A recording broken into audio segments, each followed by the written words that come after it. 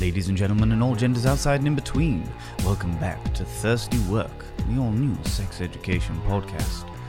Tonight, I'm joined by ROXIE ROYALE, and we're going to be discussing the tantalizing subject of burlesque. It's thirsty work.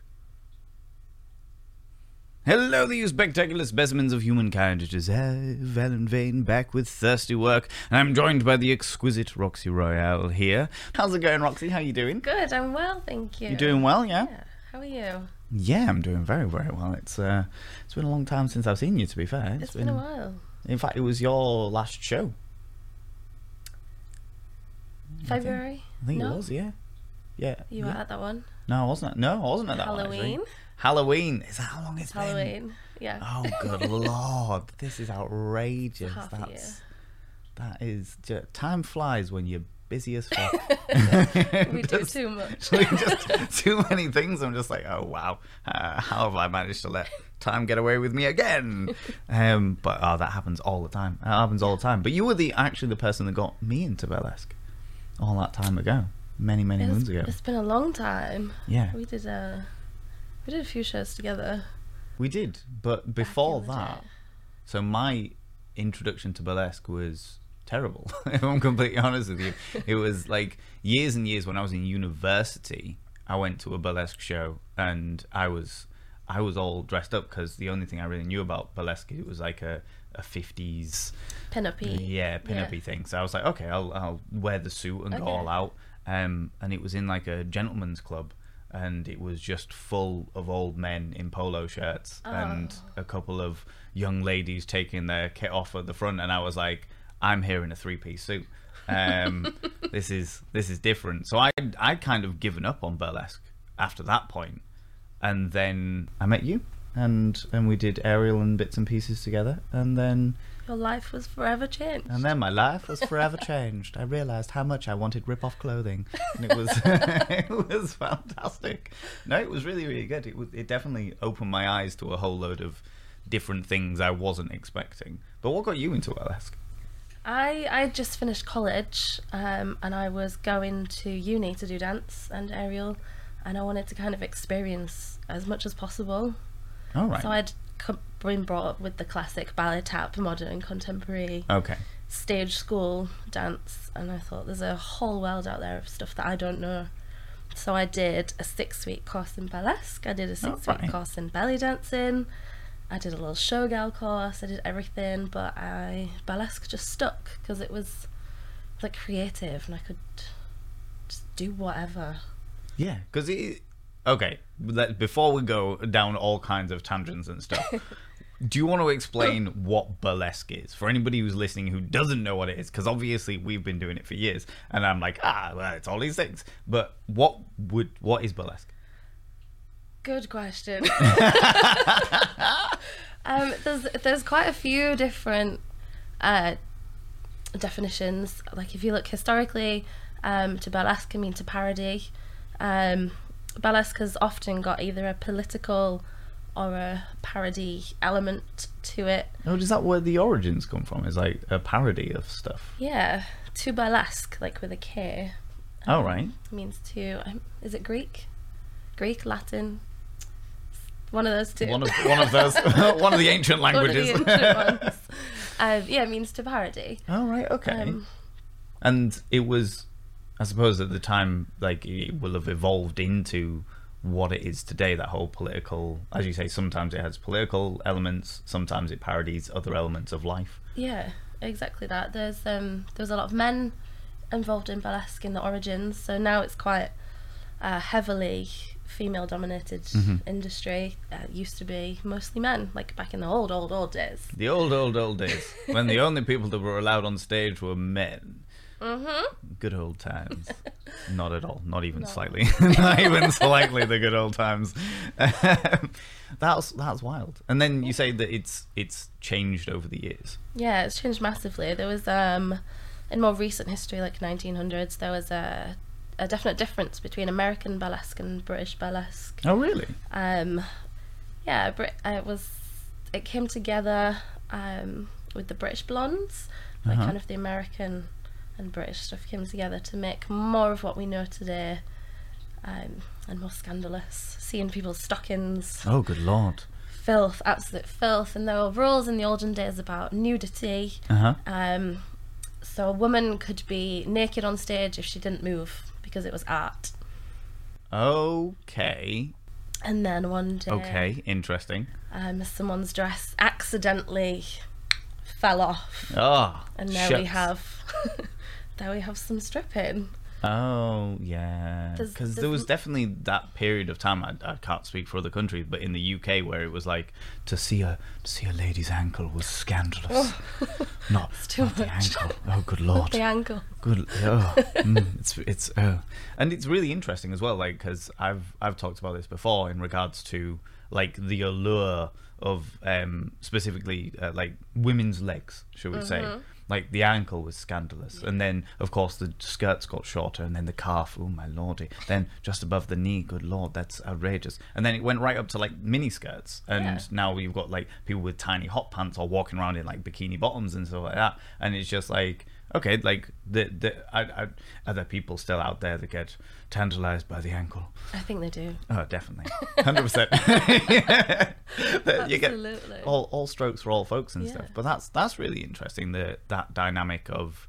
Because I think when people think of burlesque in this day and age, they definitely think of, like, the movie burlesque or, like, Moulin Rouge. Yeah. Can Girl type thing. It's not. It's not. it's not. Shaking the head. Oh God, no, that is not. It has changed a lot. Yeah, there's definitely elements of those things. There's a lot of costume inspiration still taken from things like Moulin Rouge. We've got ruffles, corsets, feathers, stockings, all that kind of stuff you see on there. But the burlesque movie did a big... there was a big boom in burlesque after the movie, but it was people expecting the movie and not what we know as burlesque. Because, I mean, that's what that I was going to talk about this later, but they skip straight into the media's portrayal of burlesque. Because I know that, I mean, obviously being a sex educator and also running fetish nights and stuff like that, the media's portrayal of kink and fetish and stuff, especially with stuff like 50 Shades of Grey, has skewed the truth, shall we say, of the of the lifestyle and the life choices and stuff like that. Is it the same for burlesque? Is that... Yeah. It's the most sort of whitewashed, toned down version possible. Some of that movie is burlesque. There's some good stuff in there. There's all sorts, but the kind of glamorous lifestyle that it looks like you have this huge dressing room, and in reality you're getting changed in a broom cupboard half the time. God, yeah. I once got changed in an ice cream van. In an ice cream van? I was doing an outdoor event, and the only place to get changed was like inside, through a thing, up the stairs to find the toilets that were out of use. That's quite the palaver. So yeah, I got changed in the ice cream van, which was... Was the ice cream person there? Yes, yeah, he was sitting in the front in the cab, and just like closed the window like, while I got dressed. Leave you to it. And then just emerged in my burlesque costume. I love that. Do you know what? Some of the weird things that we get into, like as performers, the amount of times it's like a broom closet or a like some toilet somewhere, and it's just like desperately trying to keep your costume out of the piss puddles on the floor. Yes. And oh God, what's the sketchiest place you've performed? You don't have to mention any names, but you can tell us about the sketchiest place you performed. Sketchiest place. I performed in a pub function room to 12 people and a baby, like a newborn baby. Okay. That was interesting. We could hear them heckling us because there were 14 people in the room. Yeah, it definitely changes things slightly. Yeah, that was a fundraiser event. I did.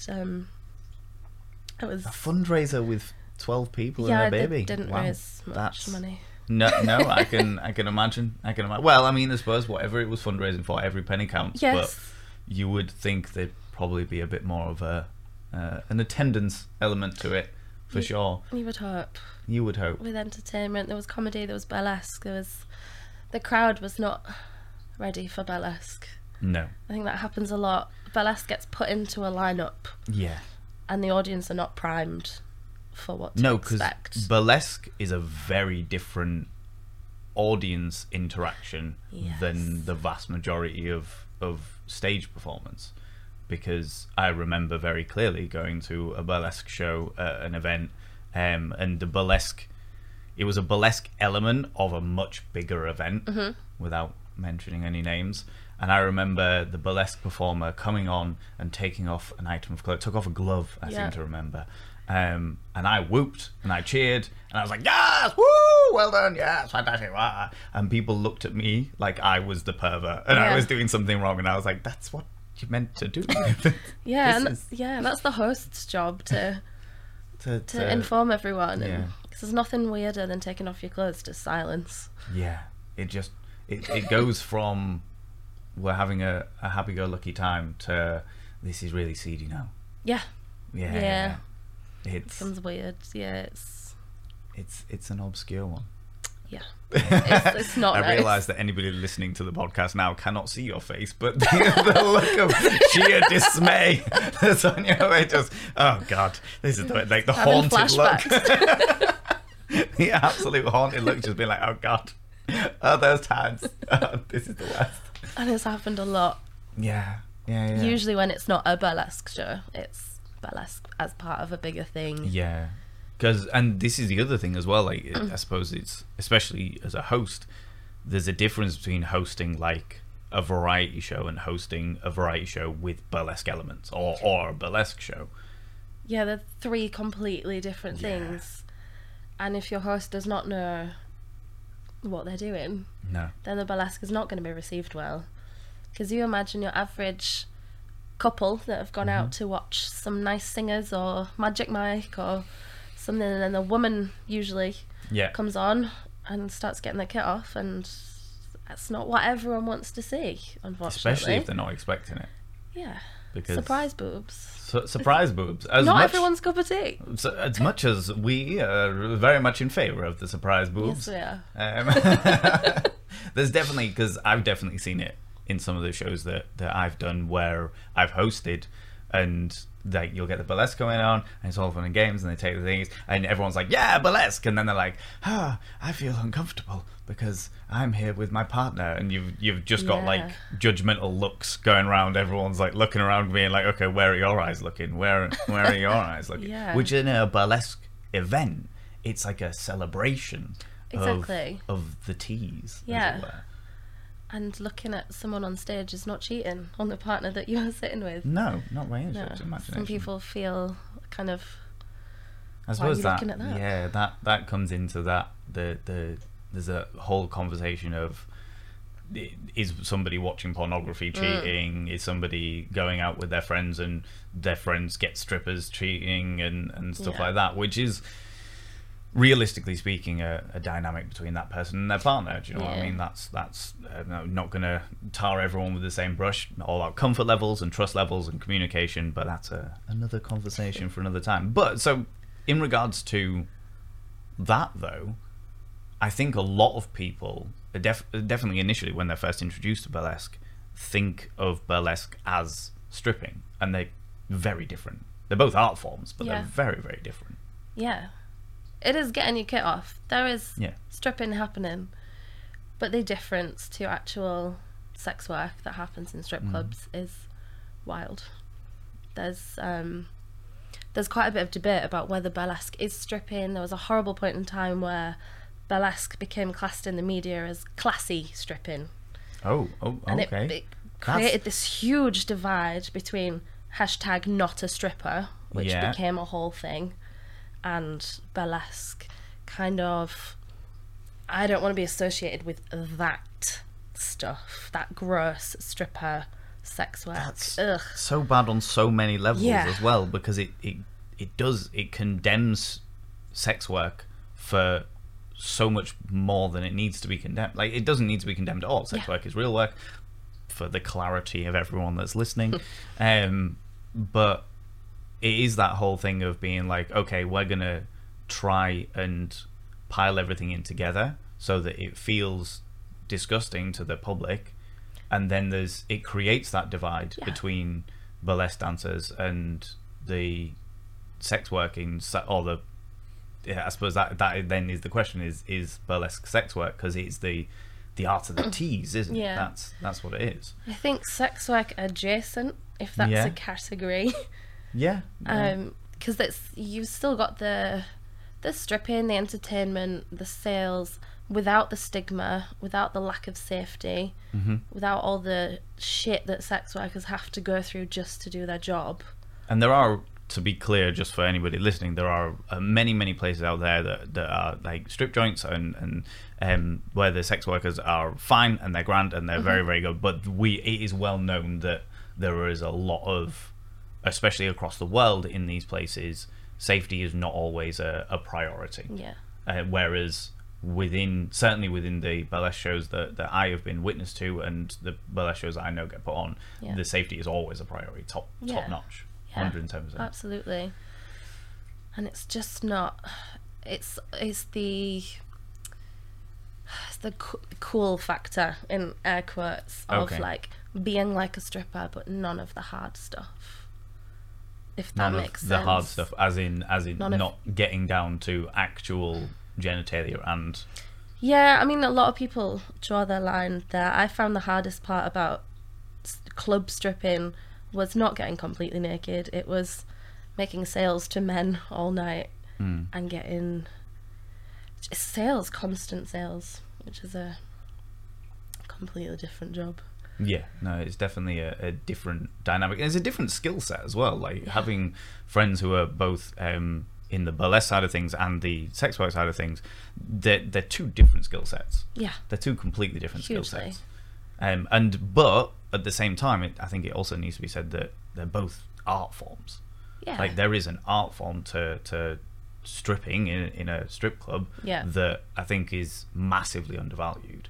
Yeah. Because these people, regardless of gender, are toned and dance and perform, and they know how to move their bodies and they know how to incite certain reactions from people or after those things. So that's not that we're here to talk about that side of things, but I think it's an important dynamic that it is worth considering, or worth mentioning at least, that it's exactly what you were saying a second ago about that dynamic of not using burlesque to condemn the sex work. Yeah, exactly. You know? Which is great. Which is because we're all in this together, and we should be supporting each other and all that jazz. You know, it's great. It's fantastic.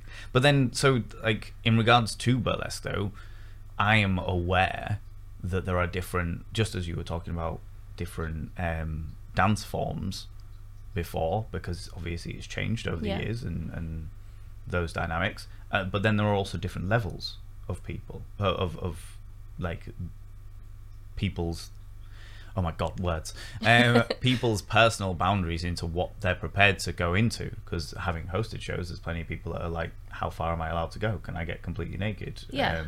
And stuff like that. But then there's the question: does that then become stripping because they're getting completely naked? Oh, it depends on what kind of license your venue's got. Whether you're allowed to get completely naked. I love that. I love that. It's a weird line. I've definitely got more comfortable with it over the years. When I first started burlesque, I danced with a group of people that had taken classes at the same place, and half of us didn't even take our bras off. It was not topless. Yeah. We didn't do pasties until you were ready for it, and there was no pressure, and it was really good because I was not quite 18 when I started burlesque. All right. So there was, not that anyone knew. Okay. There was no pressure. I never felt any pressure to do this or that. There's no formula. You don't have to do pasties to make it burlesque. No. And then after I'd gone to uni, and just the whole process of uni being more liberating than living with your parents. Yeah. I got very comfortable with it very quickly.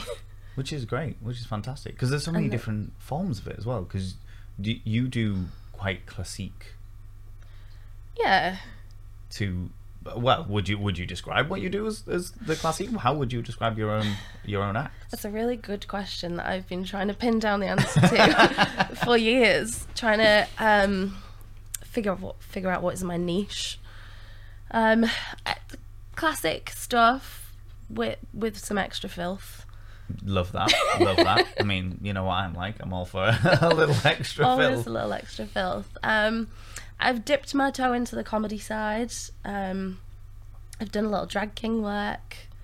I love them. I just feel like it's something I want to explore more, but it's not necessarily within my skill set at the minute. It's going to take a lot more work. Because that's something that's hard. Yeah, because burlesque is perceived. I think a lot of people, especially if they don't know much about burlesque is perceived to be like a specific thing, like we talked about the Moulin Rouge, the Dita Von Teese. Dita Von Teese, yeah, exactly. Yeah. I think Dita Von Teese, especially in the 90s, was like people's introduction to burlesque. She was mine. Yeah. That's how I found about it. This woman that was married to Marilyn Manson. Yeah. In my teenage self was obsessed with. Yeah. I was like, who is this woman? I want to do that. Who are you? Why are you in a champagne glass? Yes. I have so many questions. I want my own champagne glass just for my house.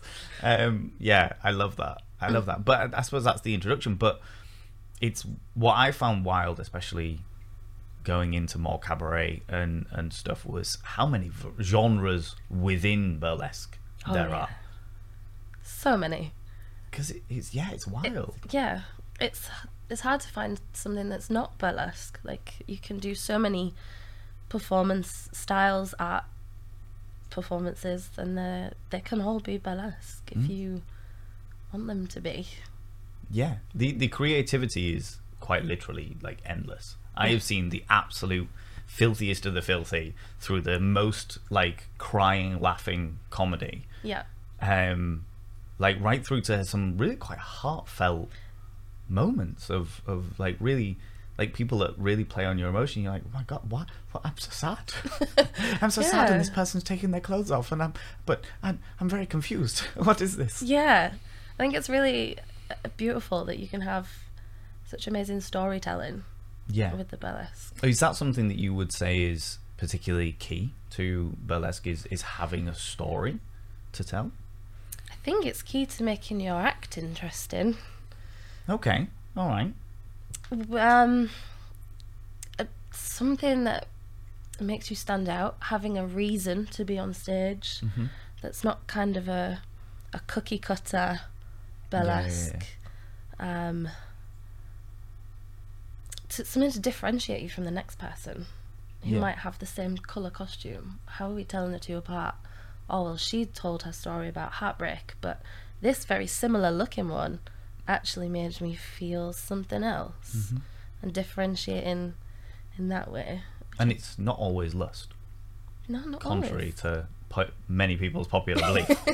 Because there is that element, there is that, obviously, the art of the tease, the art of taking. I remember somebody telling me years ago about a performer, and you know what, this might well be complete hearsay, I've got no idea, but they were telling me about a performer in like the 50s or 60s who did burlesque, and she'd do a show every Friday night, and every single show she'd take one item of clothing off. Yeah. So she'd start with, like, she'd make an entire routine about taking off one glove. Yes. And people would go back week after week because they wanted to see the next bit that she took off, and the next bit. And I love that. I love the fact that you can really, and it's not like milking it for all it's worth. It's, I am bringing you into this because it's that anticipation of what's gonna be there, and I love it. I love it. Yeah, like we all know what's gonna. Well, we assume what's gonna be underneath the glove when you take it off. It's gonna be a bare arm. More than likely. But it's how they make you want to see that. Yes. I think is fascinating. Which is, I mean, that's a massive thing about perception and what we consider with our minds about, like, a hand, tantalizing to some, not tantalizing to others. That's perfectly fine. But the way that one person can lure you in to that dynamic of just being like, you want to see this hand. Yeah. It might not be. And how? It's just a hand. But you've made it something. Yeah. You made something of it. It's that building the anticipation. Yeah. It was the NFTs of the 1950s. Absolutely no substance, but everyone wants one. It's like capturing your audience is a is an important part. Oh, 100%. 100%. And so, because obviously you run burlesque shows and burlesque classes as well, along with Ariel and a million other things. It's like, we do too much, you do too much. Yes. But, at what point did you think about teaching burlesque over just the performance element? I think I wanted to teach. I just wanted to pass it on, because sounding really corny, burlesque completely changed my outlook of what was possible. I didn't know it was a thing. I didn't know you could do this, put your own acts together and go perform them and get booked and travel and tell stories, and even down to like meeting new friends, having the best time backstage. All that stuff, I just wanted to share that. I just wanted to share it. And just to be something a little different that was,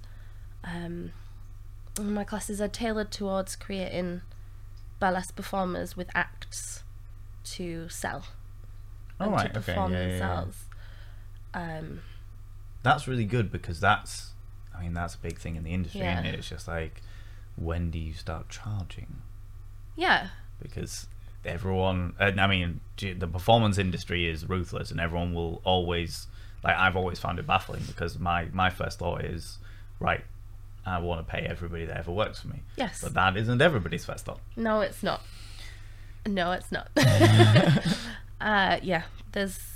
We teach so much more than just how to peel a glove. We do business classes, we do social media classes, we do how to get booked, how to apply for a show, how to not piss off a producer. I love the fact that that's a thing. How to cut the tags out of your goddamn costumes. Is that a thing? Pet peeve of mine. I chase people with scissors. Just because they've still tags. got tags in the costumes. Yes. I suppose it's like having the sticker still on the bottom of your shoe. Exactly. Oh, we just got some new shoes for the thingy. Don't dance in brand new shoes, friends. Don't. No, never. Wear them in first. You will regret it. Yeah. I love that. So you say that like burlesque completely changed your outlook on life. Was it as in like the dance performance, or just your outlook in general? I think both. Okay. I didn't know that was possible for my dance career to go that way. There was no plan B. I wanted to dance, I wanted to teach dance, I wanted to perform dance. And I have, and that's what I do now full time. Which is crazy. Yeah. But I didn't know it could take this route. I didn't know this route existed. Oh, Jesus. It was quite a limited mindset, because at 16, 17, when I was looking to the future, applying to colleges, applying to conservatoires, it was very much contemporary dance was the thing, and cruise ships. And there's nothing wrong with that. I have so many friends that do both of those things, but it just wasn't my thing. But I didn't know what my thing was. Yeah. I didn't quite fit into, because it's definitely a little box. Like in regards to performance as a whole, dance. Because I obviously I've done a lot of stuff on so many different things, but dance is not like the automatic go-to. Like if I was booking a variety show, I wouldn't immediately think to book just a dancer. Yeah. I think, I'll book a burlesque dancer, or I'll book a dancer that does acrobatics or something like that. You would have those elements, but it wouldn't, like, I think a lot of the time when it comes to dance, it's either professional ballroom, professional ballet, you're part of a troupe that back in dances thingies, but there's not the greatest amount of opportunities to create for yourself. Exactly. Is the way I'd put it. Yeah. Do you think that burlesque is definitely one of those elements that you can then? Yeah, there is a massive creative freedom to do whatever you want. I love that. Yeah. I love that. It's the simplest way to put it. Play to your strengths and do the things that make you happy. Because if you're happy on stage, your audience can tell. Yeah. And if you're... sometimes it's easy to fall into a trap, and I definitely did previously, creating an act that you think other people want to see. Ooh, that's interesting. Because you think it'll get booked more. But you can tell when someone's doing something they really, really enjoy. Yeah. And that's what you want to see. Even if it's not the best act in the show, the best act in the city, but if someone's really, truly enjoying what they are doing, that makes a world of difference. Yeah, I completely concur. I think that goes for all art forms, but definitely with burlesque. Yeah. Because there's certainly an element of, you can tell when somebody's like nervous. Yeah. You can tell when somebody's bored. Sorry, you cough away. You can tell when somebody's nervous, and you can tell when somebody's bored. Yes. Like, I've definitely seen performers who have obviously done the same routine 200, 300, 400 times that month. Yep. And they're just like, okay, here we go again. That's the thing. And it's all just clockwork at that point. But is there a part, especially being a teacher, is there a part of it where you get to see that flair in a student's eyes when they're just like, that's my favorite thing. That's your favorite thing. I love it. I love that. And it takes some exploration. Yeah. Quite a lot of exploration. Because there's no one size fits all. There's no. Because I remember having conversations when I was talking about my burlesque and stuff, and it was just like, yeah, I only ever prep 60% of a routine. Yeah. Because the other 40% is going to be audience interaction. I can absolutely guarantee it, just because that's the way I perform. Yeah. And then you've got other people that are like, nope, I need to choreograph to the count. Yeah. Everything's choreographed to absolute perfection. And it's like, that's fantastic. That's the way you perform. Yeah. But there is no like one size fits all. No, that's not. And someone finding that spark of joy that they love, and it feels like everything just clicks into place. And then that's when you can start making a connection with your audience. Yeah. Which just makes it so much better to watch and to do. Yeah. And I mean, you've literally just said the connection to the audience there. Audience participation. Oh, the scandal. It's I have seen an awful lot of things where people have, because I know a lot of performers who do involve people in the audience. They go and sit on someone's knee, they go and do the little things, but things are changing. You can't just, or you shouldn't just do that. Yeah, there's a consent process there. Look at that lovely consent word. We love that word, because it's really important, especially when you're doing something that is so, for lack of a better term, erotically charged. Yeah. That there does need to be consent elements to it. Yeah. And you can't tell someone's boundaries just from jumping off stage. No. And it often, performers will have a plant. Yeah. Their partner or their friend's partner or someone they know in the audience who they can go and play with and stroke their hair and sit on their lap, who's also not going to try and sue them afterwards. Or for doing things. The other side of things, feel them up. Yes. Because that's the other side of it. Yeah, that goes both ways. the consent of the performer to the audience, but then the consent of the audience being you sit on the wrong person who's a little bit too drunk and they get a bit too leery. Yes. That's always fun. That's always fun. So with audience participation, some shows have in the beginning they'll give their rules and things, photography and clap and cheer and make noise. And they'll have like a little consent thing. So if the host might say, if you see a performer come off stage and come towards you and you don't want to interact, do you cross your arms in front of your chest to make an X to say you don't want it, or just look away and make it really obvious? My favourite one was I won't say who the performer is just in case the thingy, but they said if an audience member doesn't want to be involved or what have you, tell them to do a shush, a little shh. And that way it's kind of like it's subtle. It doesn't draw attention to the person being like, oh well, that person doesn't want to be involved. Yeah. Because I have seen some, like, especially in magic acts, and it's just like, oh, come and do this thing, and they're just like, I don't want to be involved, and it's like, come on, you can get involved. I don't want to be involved. That's not something that I want. But that's like a big thing. And I suppose that's the really important thing, is having that, okay, what is going to be the consent levels, what are we going to do as our signals, and that's the responsibility of the host, really. Yes. And the discussions with the performers being like, okay, who's got audience participation here? Yeah, find out what the protocol is for that performer or that show. Yeah. And there needs to be a valid option to say no.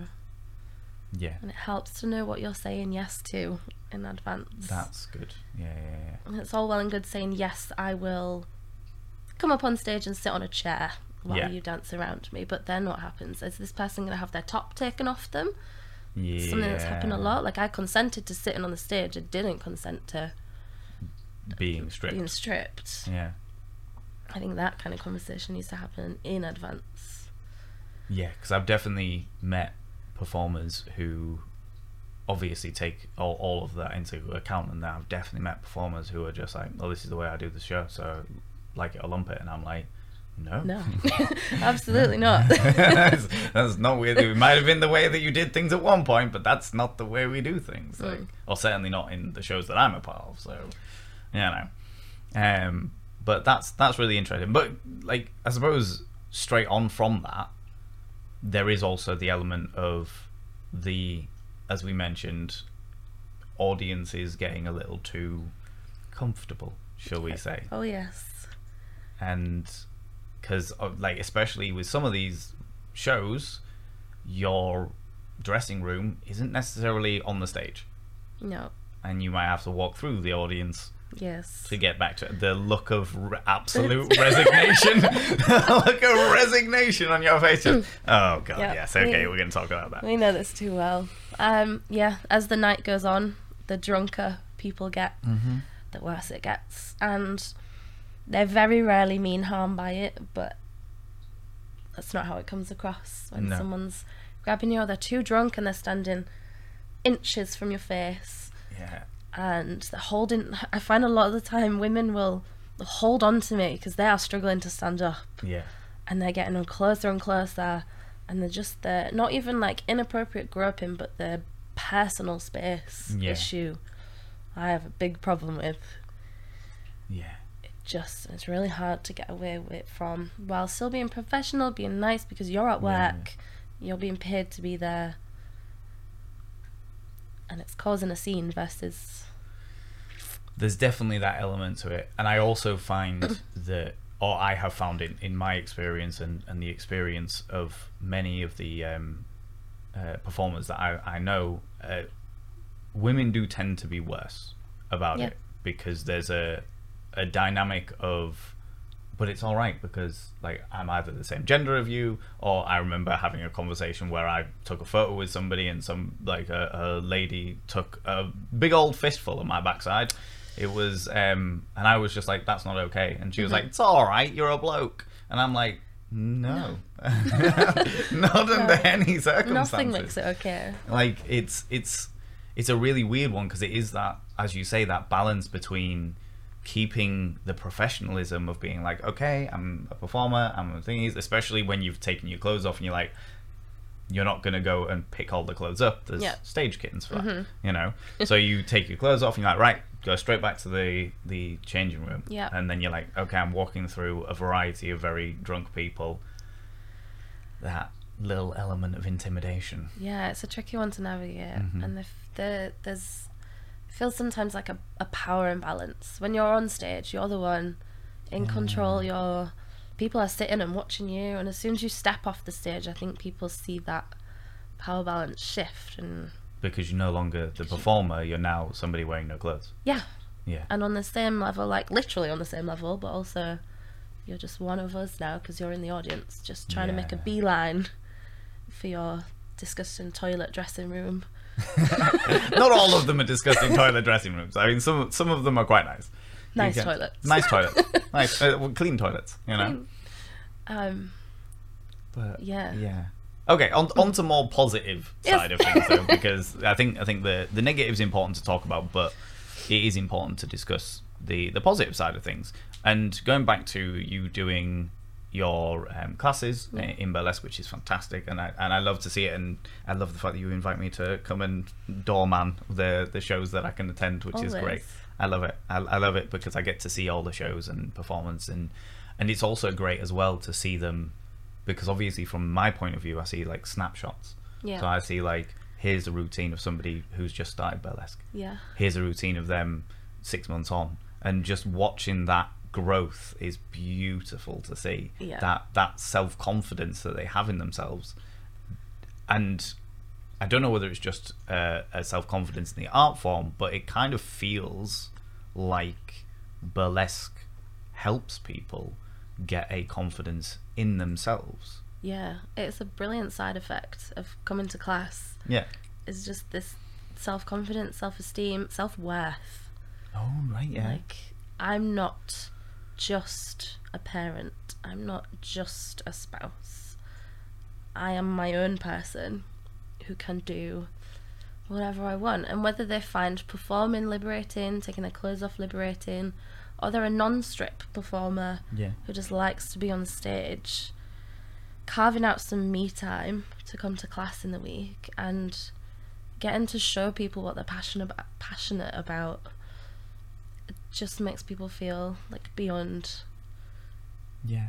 And it's great as well, because it's not like, I think a lot of people, especially again when they don't know much about burlesque, think of a very specific type of person, young, very fit, of a certain body shape and what have you, but that is not the case at all. No, it is literally for everyone. It's so no matter amazing. your size, race, gender, age, anything. Yeah. Anything goes.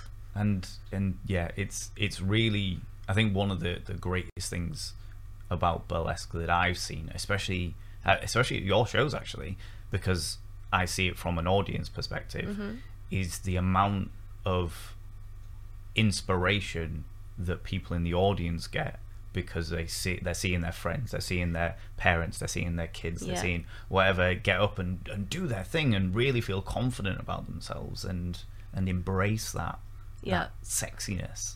Yeah. You know?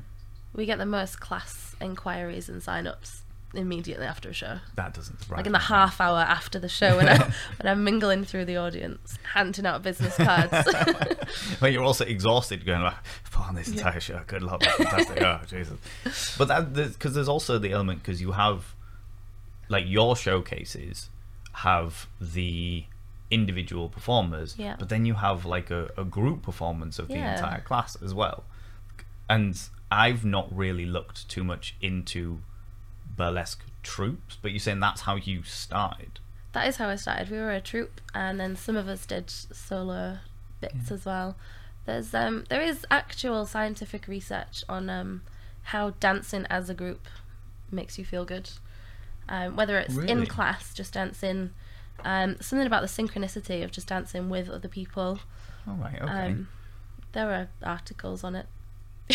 There are articles. Suggest you Google. Refer to science somewhere. That's just about how it makes you feel good to be part of a group, to be part of a collective.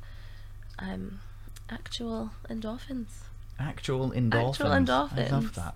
And I suppose that, like, obviously going back to the fact that this is a sex education podcast, and talking about the ramifications. I say ramifications. The great benefits of, like, burlesque on sex lives, dynamics between partners and stuff. And I think a lot of it, from my experience at least, it stems down to that self-confidence. Yeah. Because if you're confident in yourself, I think that's the bottom line. The better you feel about yourself, the better things are going to go. And it is confidence is definitely one of the sexiest elements out there. Yes. Like, somebody walks into a room and you're just like, my God, be still, my quivering queen. It's just like, okay, that person knows what they're about, let's go, you know? And I think that's one of the big tantalizing things about burlesque, I mean, I would imagine, is the self-confidence elements of it. Though I think the real question that I think a lot of people would ask, and maybe you will be able to share a little bit more as a long-time burlesque performer, but also a like somebody who teaches as well, is do people take it into the bedroom? Yes. Yeah? Yes, they do. Oh, wow. We've had some glowing reports. Oh, really? Yeah, some of our teaching people how to move, or not necessarily how to move, but how they feel good moving. One of my big things when I'm teaching is, I'll teach you this choreo, and I'm not trying to make you a mini version of me. I want you to do it what feels good for you. Yeah. Because I move this way doesn't mean you can or you will or you want to. Yeah. You need to move in a way that makes you feel good. And then we've done strip teases, we've done lap dances, we've done specific item removals, and then people go home and do this for their partners, and then they text us and say, you'll never guess what happened last night. And it does work. If that's something you want to do, it works. So it's not even like these people have to, like, are coming to specifically be on a show. They are also coming to, like, it could just be a personal thing. It could just be I want to get confident with myself, with my partner in the boudoir. Yes. And just absolutely. Being like, let's go. Yeah. Oh, I love that. I love that so much. And because I suppose that's the thing that I always think of in regards to burlesque, because obviously rehearsals, not necessarily sexy. Not sexy. A lot of panting, sweating, hair all over the place, costumes hanging off you a little bit, you know. And you practice taking something off, and then you put it on again, and then you practice taking it off again, and you put it on, and you're just like, good lord, the chafing that I'm having on this glove one now. That's why you should always get costumes that fit nicely. And costumes, in my experience, have always been beautiful on the outside. Yeah. Shoddy on the inside. The shoddy on the inside. Odd stitching, random glue gun. Yeah. Just, it's fine, because once it's taken off, it's on the floor and no one's going to be paying attention to it. Yeah. It's something I've become more aware of as we've gone on. Like, if I take off this glove and we peel it inside out, what does the inside look like? So I now have reversible gloves. I've gone that far. Really? You have gone all in. I've gone that far. Decorating the inside of a corset. So if I've sewn a load of appliques, sequins, all sorts of stuff to it, and then we've got all the ugly stitching on the inside, covered it with lining fabric.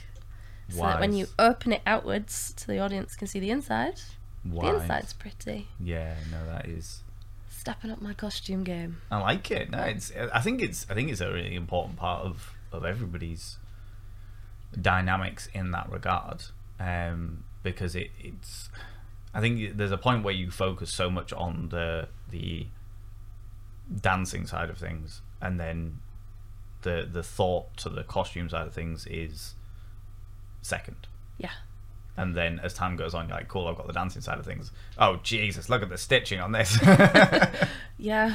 It used to be a thing that I would make the costume I could afford at the time. Yeah. And then piece by piece embellish it, make it better, make it bigger, replace bits. But I'm trying to go all in from the beginning now.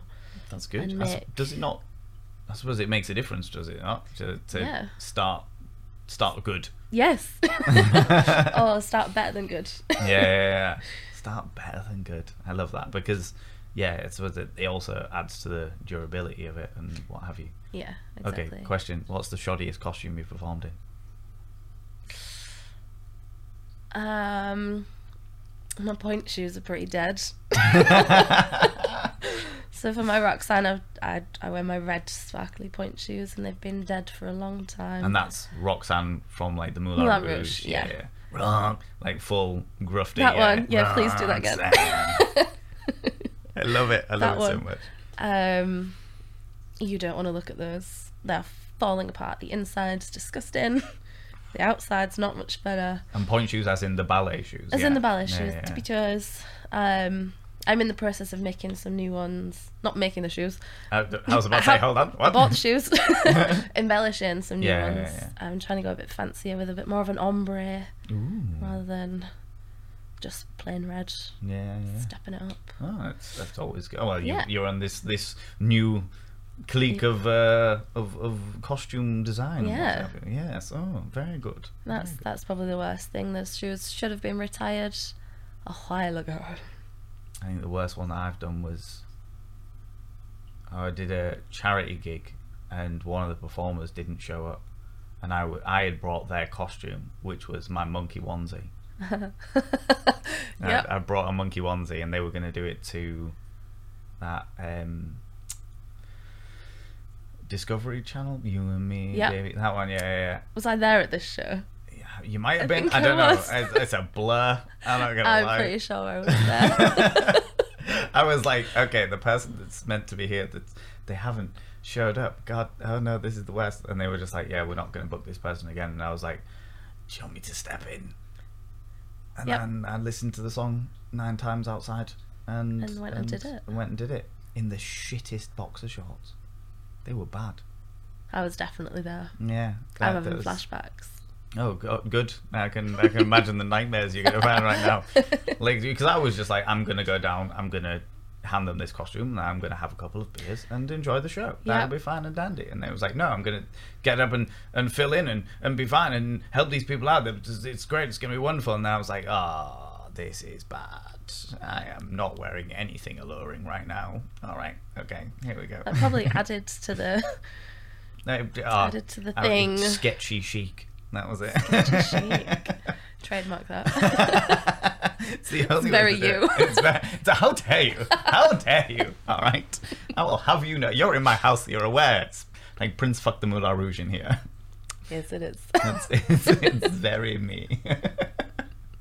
That's fantastic. What about yourself then? Have you taken certain elements of the burlesque into the boudoir? Yeah, I like to tease. Yeah. Yes, it's just great. Do you know what? It's nice to have someone watching you, and you can just see them like just want you. Does if it? that makes sense, and you're Yeah, milking no. it for all you can. Completely. No, though immediately in my mind I can imagine a lot of people that may be listening are immediately like, oh god no, could do it in front of lots of people because they're an amorphous blob, but like that one person, It's a lot more pressure. it's a lot more pressure. I've never really given that much of a shit about what other people think about me. That is fair. For as long as I've known you, I agree, you haven't. And to be fair, if you've already got someone in the bedroom with you, Yeah. they already want to have sex with you anyway. You may as well, Probably. you know, So go milk for it out it. for all it's worth. Yes. You know, absolutely, make them wait. Yes. Once again, for those listeners, the look of sheer amusement on your face there, just that's the thing that's happening. Oh, I love that. I absolutely love that. And I suppose it really comes down to that self-confidence, that self-worth, that. Yeah, and I think once you've done it once, Yeah. you'll have the confidence to do it again. Yeah. Because it's going to go down well. If you finish the routine, you know. Oh, never. Never finish a routine. Never finish a routine. Tease them to the point where they can't help it. They need to get up and do something about it. Yes. Yes. I can't say I've ever done a full choreographed routine in the bedroom. We're not doing a 3.5-minute song. No, God no. Jesus. How too much. patience of a saint they must have. Just be like, no, it's all right, it's okay, it's great. Sat on your hands, it's all right. Don't move, it's great. It's absolutely fantastic. I love that. What advice would you give to new people that might be thinking of burlesque or that have just started going to burlesque? If they're thinking of doing it, jump in the deep end and do it. Just go for it. People think about signing up for classes for weeks and months, sometimes even years before they actually do it, and then say, I wish I'd done this sooner. Yeah. Is usually the prevailing opinion. And if you've already done it, immerse yourself in it. Go to classes, not just with one instructor. Go see what else there is out there. Because if you live in a city where there's one class, there's going to be another. Yeah. And those two teachers are going to teach completely differently to each other. And they'll both have different experiences and different things to show you. And learn about the history. Go to shows. Stage kitten at shows. Get as involved as you can. And Whoop try and for other performers. whoop for other performers. Buy tickets. If you're in the place to buy tickets, that is the only thing keeping burlesque alive, is buying tickets for shows. Yeah. Which gets increasingly difficult, as you know. Yep. Selling tickets. Certainly. Especially at the moment with so many things going on. cost of living crisis and all that jazz. Oh, yes. People don't want to, or are, I wouldn't say they don't want to. They are more aware of where their money's going. Yeah. And priorities change. Yeah. And though burlesque is a core essential to some of us, it might be considered a luxury to others. Yeah. But I think that's really important. Is like one of the dynamics that I've always found about burlesque is it's not just an art form, it is a community. It is like, even if people that don't do burlesque themselves, there's people that go and will travel around with groups of friends, and they're like, I'll just be in every audience. I'll be there whooping, I'll be there cheering, I'll be there videoing so you can send it off to somebody else, because that's the thing that's also important to remember. Like, video your pieces so that you can send them to other people, because I am terrible at that. Yes, you need videos. It's nice to see the same staple audience members at lots of shows, and then you can become friends with people that way and meet friends. Go to a show by yourself if you have to. If you have not got friends who want to go with you, just go and you'll make new friends. Yeah, guaranteed. And you've already got something in common. Yeah, you're both like burlesque. Yeah, you just got to be really brave and do it. Yeah, just go do that thing on your own. Just go do that thing. Just go do that thing. Go do that thing. Well, thank you so much for joining me today, Roxie Royale. Thank you for having me. You're very, very, very welcome. Where can people find you? On the Instagrams. On the Instagrams? At ROXIE ROYALE. Mm-hmm. Same for website, roxieroyale.com. Facebook, ROXIE ROYALE. And what about your studio? My studio, Sunset Studios Beverley, and House of Royale Burlesque, which is my burlesque classes run from Sunset Studios. Yeah. Yes. Fantastic. So you can all go and follow this wonderful individual, a long-time friend of mine. For those people that are listening on the podcast, I will also stick them down in the description, either of the video on YouTube or of the podcast itself. So scroll down, give those links a click, go give this wonderful individual a follow. But thank you so much for joining me. I really appreciate it. Thank you. Oh, very, very welcome. It's been fun. Welcome.